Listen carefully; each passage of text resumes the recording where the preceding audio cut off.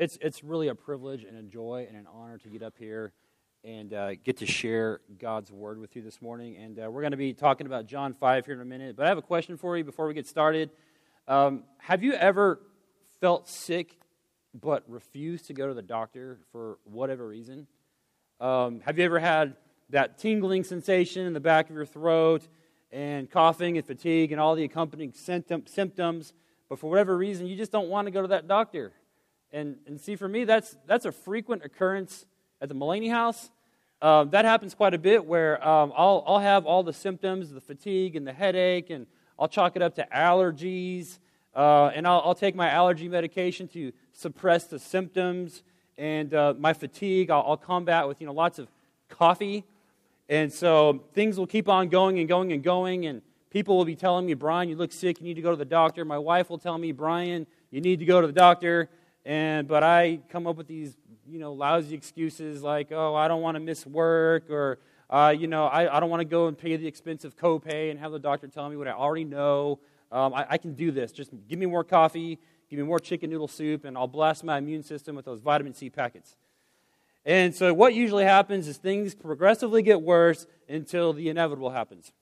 And that's where I get really sick, and I finally need to break down and go see my doctor. See, the whole time I think that I have the cure, I have the medicine, I've got this, but I finally get sick enough that I have to go see the doctor, and then my wife gently gives me that "I told you so" look on her face, very gentle and truthful.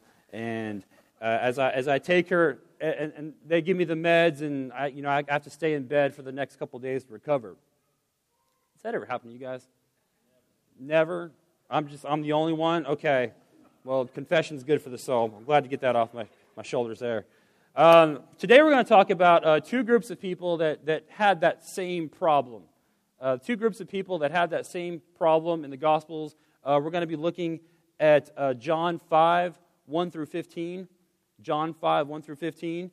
And this is sometime later, it says, Jesus went up to Jerusalem for one of the Jewish festivals.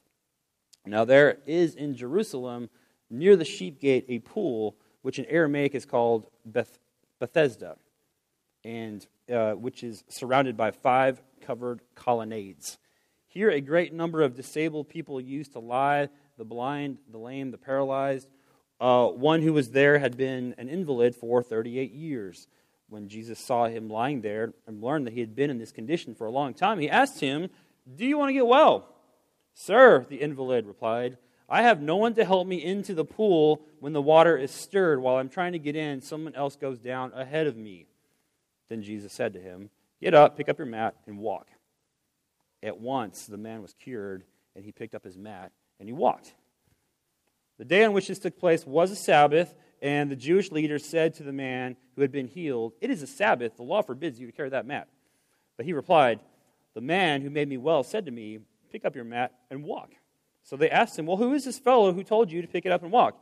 And the man who was healed had no idea who it was, for Jesus had slipped away into the crowd that was there. Later Jesus found him at the temple and said to him, "See, you are well again. Stop sinning, or something worse may happen to you." The man went away and told the Jewish leaders that it was Jesus. They told the leaders that it was Jesus who had made him well. And so this story takes place during a Jewish festival like Passover or the Festival of Booths. And Jesus is traveling to this location. It's very heavily populated, and he goes to this pool. And there's this body of water right there. And so many people believe that this body of water contains healing properties. And the reason why they believe that is that the water has some kind of disturbance to it, like an intermittent, random disturbance to it. So it'll randomly just kind of bubble or something like that. And so the people there believe that, well, there's an angel in the water, and the angel will stir the water, and I've got to be the first one to get in that water after the angel stirs it. Otherwise, I'm not going to be cured. And so there's this belief that, and scholars think that, well, it was probably a pool of water next to a spring. And so this bubbling that they're seeing is a spring that would randomly bubble and cause the water to ripple. So the people there are many people gathered around this pool waiting for the water to stir hoping to be the first one into the pool. And so Jesus encounters this man who had been disabled for 38 years. It doesn't say what his disability was. Maybe it was a partial paralysis or a full paralysis. It doesn't really go into detail. But Jesus asks the man, do you want to get healed? And the man replied with this long story about, I've been waiting here for a long time, and the water always bubbles, and people always jump in ahead of me, and if I could just get over there into that water, then, yeah, I'd be healed, everything would be great. And so Jesus encounters this man. He's been there for 38 years, and he's asking the man if he has the desire to be healed. And it's interesting to me because instead of saying a simple yes, I mean, if I had been in that man's shoes and I had been disabled for a very long time and somebody comes up to me and says, do you want to be healed today? It'd be a simple yes. But instead he goes into a story about, my solution, my cure is over there. I can't get in there because these people keep on jumping ahead of me. And so what's going on there? What's going on there? So the man's been there on his mat for 38 years, and I coined a phrase for this situation, what's going on here. I called it, if I could just syndrome. If I could just syndrome is what this guy has. And what is that? It's putting your hope into some complex, predetermined set of circumstances. It's that fairy tale ending that you may be hoping for. If that one thing could just happen, then that would be the solution to all my problems. Everything would be okay if that one thing could just happen. It's putting your hope in a false cure when the true cure is right there standing alongside with you. How does if I could just syndrome manifest itself? Well, in a variety of ways. If I could just get that job promotion, then all my problems in the world would be solved. If my spouse would just stop being so lazy or just be more appreciative or just behave the way that I want them to, then all would be good in my life. If my kids would just stop being so stubborn and listen to me once in a while, then my life would be so much easier. If the Dallas Cowboys could just make it to the playoffs. The problem with if I could just syndrome is that we put burdens onto people in life where that's where Jesus should be. We should be putting those burdens onto Jesus, but instead what we do is we put burdens onto impossible situations, or we put them onto people that should not be handling those burdens. Jesus should be there. We make idols out of people. We make idols out of things or situations that will ultimately fail according to our rigid expectations. When in fact, Jesus is right there the whole entire time asking you a simple question. Do you want to get well? And all we have to do is say yes to that. So do you want to cling to your expectations on circumstances that may never work out? Or do you want to hand that stuff over to Jesus? See, to me, this story is kind of like going to the doctor's office and saying, hey, doctor, I already know what's wrong with me. I'm sick. Here's my diagnosis. And in fact, here's my treatment plan. So you're going to give me this medication, and that's how this is going to go. I mean, does that ever happen when you go to the doctor's office? No. And so Jesus, I think it's interesting because Jesus doesn't wait for him to declare faith. This is one of those healing stories where Jesus doesn't wait for him to declare faith in Jesus like in so many other stories. And I also think it's interesting that the man is offered a remedy, he's offered a cure, a healing, but instead of fixating on that, he fixates on something off in the distance. And so Jesus doesn't succumb to his treatment plan. Jesus doesn't give in to how he should be healed. Jesus doesn't help him into the water. He immediately heals the man right there on the spot and commands him to stand up and walk away. And so he has this mat. It could have been like a mattress or something used to make him feel comfortable. So he takes his mattress, and that's exactly what he does. He's been there for 38 years. He's been in that condition. And so he gets up and he starts walking around with his mat, just as Jesus had told him. He was cured by Jesus, not by some miracle or magic beans or miracle water or anything like that. The problem, though, with this story is that unfortunately, this took place on the Sabbath. And the religious leaders were not okay with that. And so they see this once paralyzed man walking around with his mattress, and they condemn him for working on the Sabbath. And so never mind that the fact that a miracle had just taken place in front of their eyes. They knew this man. There was history with this man. They knew that he had been there by the pool for many, many years, and they knew of his condition. And so now he's walking around with his mattress, and the religious leaders, they see this. And so never mind that, they focus on minutia. You guys, you broke the rules. You are working on the Sabbath. And so they were angry with this man who was holding something on the Sabbath when they should have, they allowed that to rob them of the glory of God. And so the religious leaders grill this man, asking, well, who healed you? But the man just didn't know at that point. He didn't know. He said, this man came up and he healed me right there on the spot, and he told me to pick up my mattress and walk away, so that's what I did. I don't know who it was. And so later Jesus saw the man walking, and he identifies himself, and he tells him to stop sinning.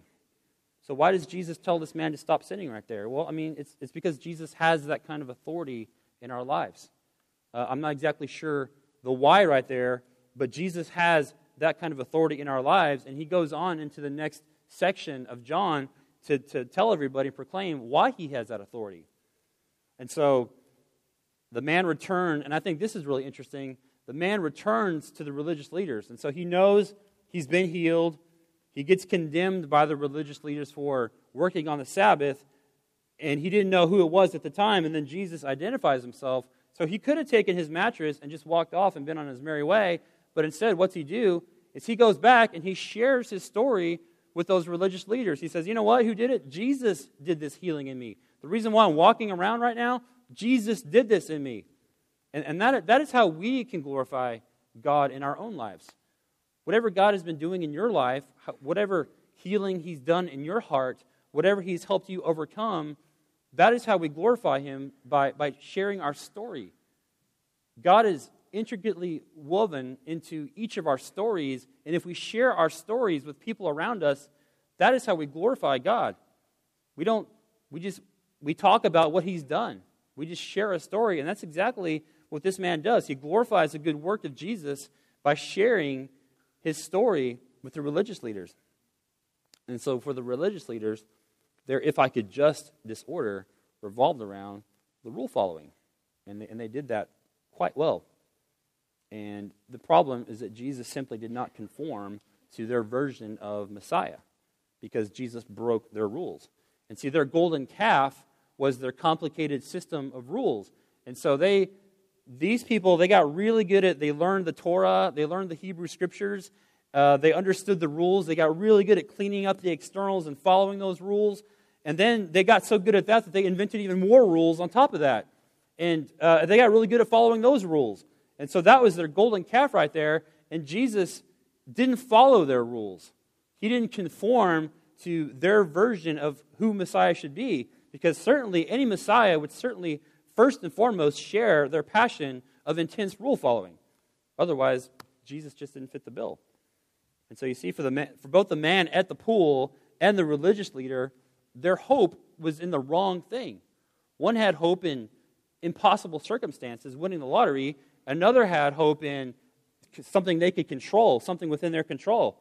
But both ways, their hope was not in Jesus. That's like the one thing they have in common right there, was that their hope was not in Jesus. And so the later part of John, the religious leaders, then they go to Jesus and they question him. And they condemn him for healing on the Sabbath. And then they conspire to kill him after he talks about his relationship with the Heavenly Father. And so in verse 18 it talks about, Jesus says, or they were talking, Jesus was even calling God his own Father. Jesus was even calling God his own Father, making himself equal with God. And that to them was blasphemous right there. They didn't know God in terms of relationship. They knew God in terms of following the rules, learning the rules and following the rules and cleaning up the exterior. And so this fact that this person right here is talking about, he's first of all deriving his authority from his relationship with God, and he's encouraging them to do the same thing. And they just found that blasphemous. And so he gets his authority from his deep, intimate relationship with the Father, and he imitated his daddy. He imitated his daddy. And yes, he called God daddy. That was his daddy. He uses that Aramaic term, Abba. in other gospel accounts. And this word Abba, it conveys endearment from a beloved child, kind of like Papa. And so Jesus knew his Father because he was constantly spending time in his presence, and the religious leaders were focused on the rule following, but Jesus was trying to point them to the true source of healing. See, the source of salvation isn't in your ability to follow the rules or your ability for all things to work out. The source of salvation was Jesus standing right there in front of them. And so Jesus tells them, he says, "Very truly I tell you, the Son of God can do nothing by himself. He can only do what he sees his Father doing. Because whatever the Father does, the Son also does." He says that in verse 19. And so, kids imitate their parents. Kids imitate their parents, they watch their parents, and they reflect their parents. And I have firsthand knowledge of this because I have a soon-to-be 3-year-old, Zoe, and I have a 2-year-old, Dax. And so they're in that copycat phase. I think parents, you guys know what I'm talking about. They're in that copycat mode where they see everything we do. I mean, everything, good and the bad. They see everything we do, and then they want to imitate that. And so, for instance, in the mornings, I'll be getting ready, and it's really funny because I'll be brushing my teeth, and so Zoe sees me brushing my teeth, and so she's got to find a toothbrush, or if I don't give her a toothbrush, she'll make like the same motion with her fingers. And she watches me, and so she copies what I do. She'll see me gargling antiseptic, and I don't hand her antiseptic, of course, but so she reaches for a cup, and so she fills it up with water, and then she starts making the same gargling noises that I do. And just copying me, watching me, what I'm doing. I put my shoes on, so she's got to find a pair of daddy's shoes to put on for herself. And I think she's so adorable and so cute, and I'm like, oh, this is so funny. And so I'll laugh, and she'll imitate the way that I laugh at her. Ha, ha, ha. And it's just so adorable. And so my point is, kids, they learn from watching their parents, and they imitate what they see. They see how you forgive others. They see how you love others. They see how you show kindness to strangers, how you handle stress, and how you cope with change. They see how you handle your finances, how you spend your time, and they see what you love. They see what you're passionate about and those things that get under your skin, and they see how you disagree with other people. They see all these things, and they may imitate, or they may not, or they may imitate the opposite, because that's kids. That's just what they do. And because Jesus looked to his Father for guidance, because he constantly was looking at his daddy, we need to be doing the same thing. And this is my only point to this sermon right here, is that when we fix our gaze upon Jesus, we're always transformed. When we fix our gaze upon Jesus, when we are watching him, when we are talking to him, when we are listening to him, when we are seeing what he's doing, spending time with him, we are always changed from the inside out. When we fix our gaze upon Jesus, we see what he's up to. We understand his will. We learn his heart for the lost. We learn his heart for the marginalized, for the broken. We seek wisdom in confusing and chaotic situations, and we receive that from him. When we spend time with Jesus, and this is the important thing, we don't just learn skills. We don't see him and learn skills so that then we can go off and do these things in our own strength. No, this is a passive thing. This is not an active thing. This is a passive thing. We allow him to live in and through us. When we're spending time with him, when we are submitting to him, we are allowing him to live and move in and through us. It's a passive thing. We don't have to go about behavior modification, changing on our own strength. We allow Jesus to do that work for us. That's a passive thing right there. We allow him to transform us from the inside out. We cast our cares to him, our brokenness, our woundedness, and we allow him to shape us. We allow him to work on us. We allow him to love others through us. We allow him to forgive others through us.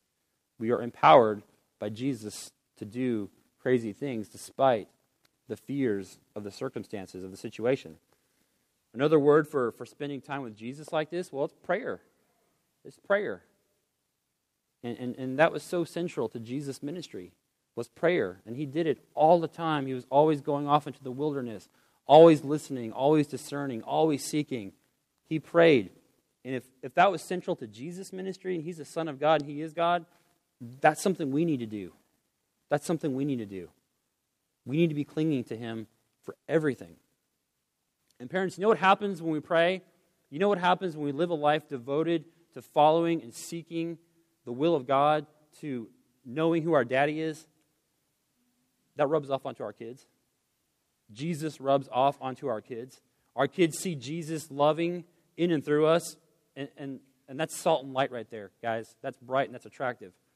It not only rubs off onto our kids, but it rubs off onto our neighbors, onto our spouses, onto our co-workers, onto everybody that we come in contact with. Jesus rubs off onto people the more and more we soak Him in and we seek Him. That's being a salt and a light right there. That's being a salt and a light to our spouses and to our families and our friends and our co-workers and our neighbors. When we fix our gaze upon Jesus, we are always going to be changed. We're always going to be changed, and that's going to change circumstances and change others around us. I want the band to come up here, and I'm going to invite you guys to respond. Let's pray. I want you guys to search your heart and allow the Holy Spirit to reveal to you this morning just what is owning your affection, what is owning your time, what is owning your attention, what is just owning you. And I want you to allow the Holy Spirit to reveal that to you. Dear Jesus, God, I pray that you continue to work in us, that you continue to be the cure to our brokenness, that God, that we don't go about trying to do life in our own strength, that we don't just come to you and then just try to will good things in our own, but God, that we go to you for everything, that we keep that line open, that we depend on you, and that we allow you to flow through us. That God, that you light up all the dark areas to our life, and that we hand those over to you. And God, that's such a beautiful thing. It's beautiful because it's just so passive. All we got to do is just allow you to work in us. We have to be willing to say, yes, Jesus, please invade my heart. Please invade me and change me. Here are these things, God, that's going on. Please take them. God, I pray that our focus is not only for what it is identified, but that we can then, you give us the power and the faith to put our focus back on you, Jesus. You're the author of salvation. You're the author of grace. God, and you're not about beating us up for our past. It doesn't matter what we've done. It doesn't matter how long we've been sick. It doesn't matter how long we've been wounded. God, you are here for us right here and right now. You don't care about those things. You are in the present. And so, God, I pray that the response to us is yes to you for every little thing, all the things. We say yes to you. God, you're such a good God, and we love you so much. In Jesus' name, we pray. Amen.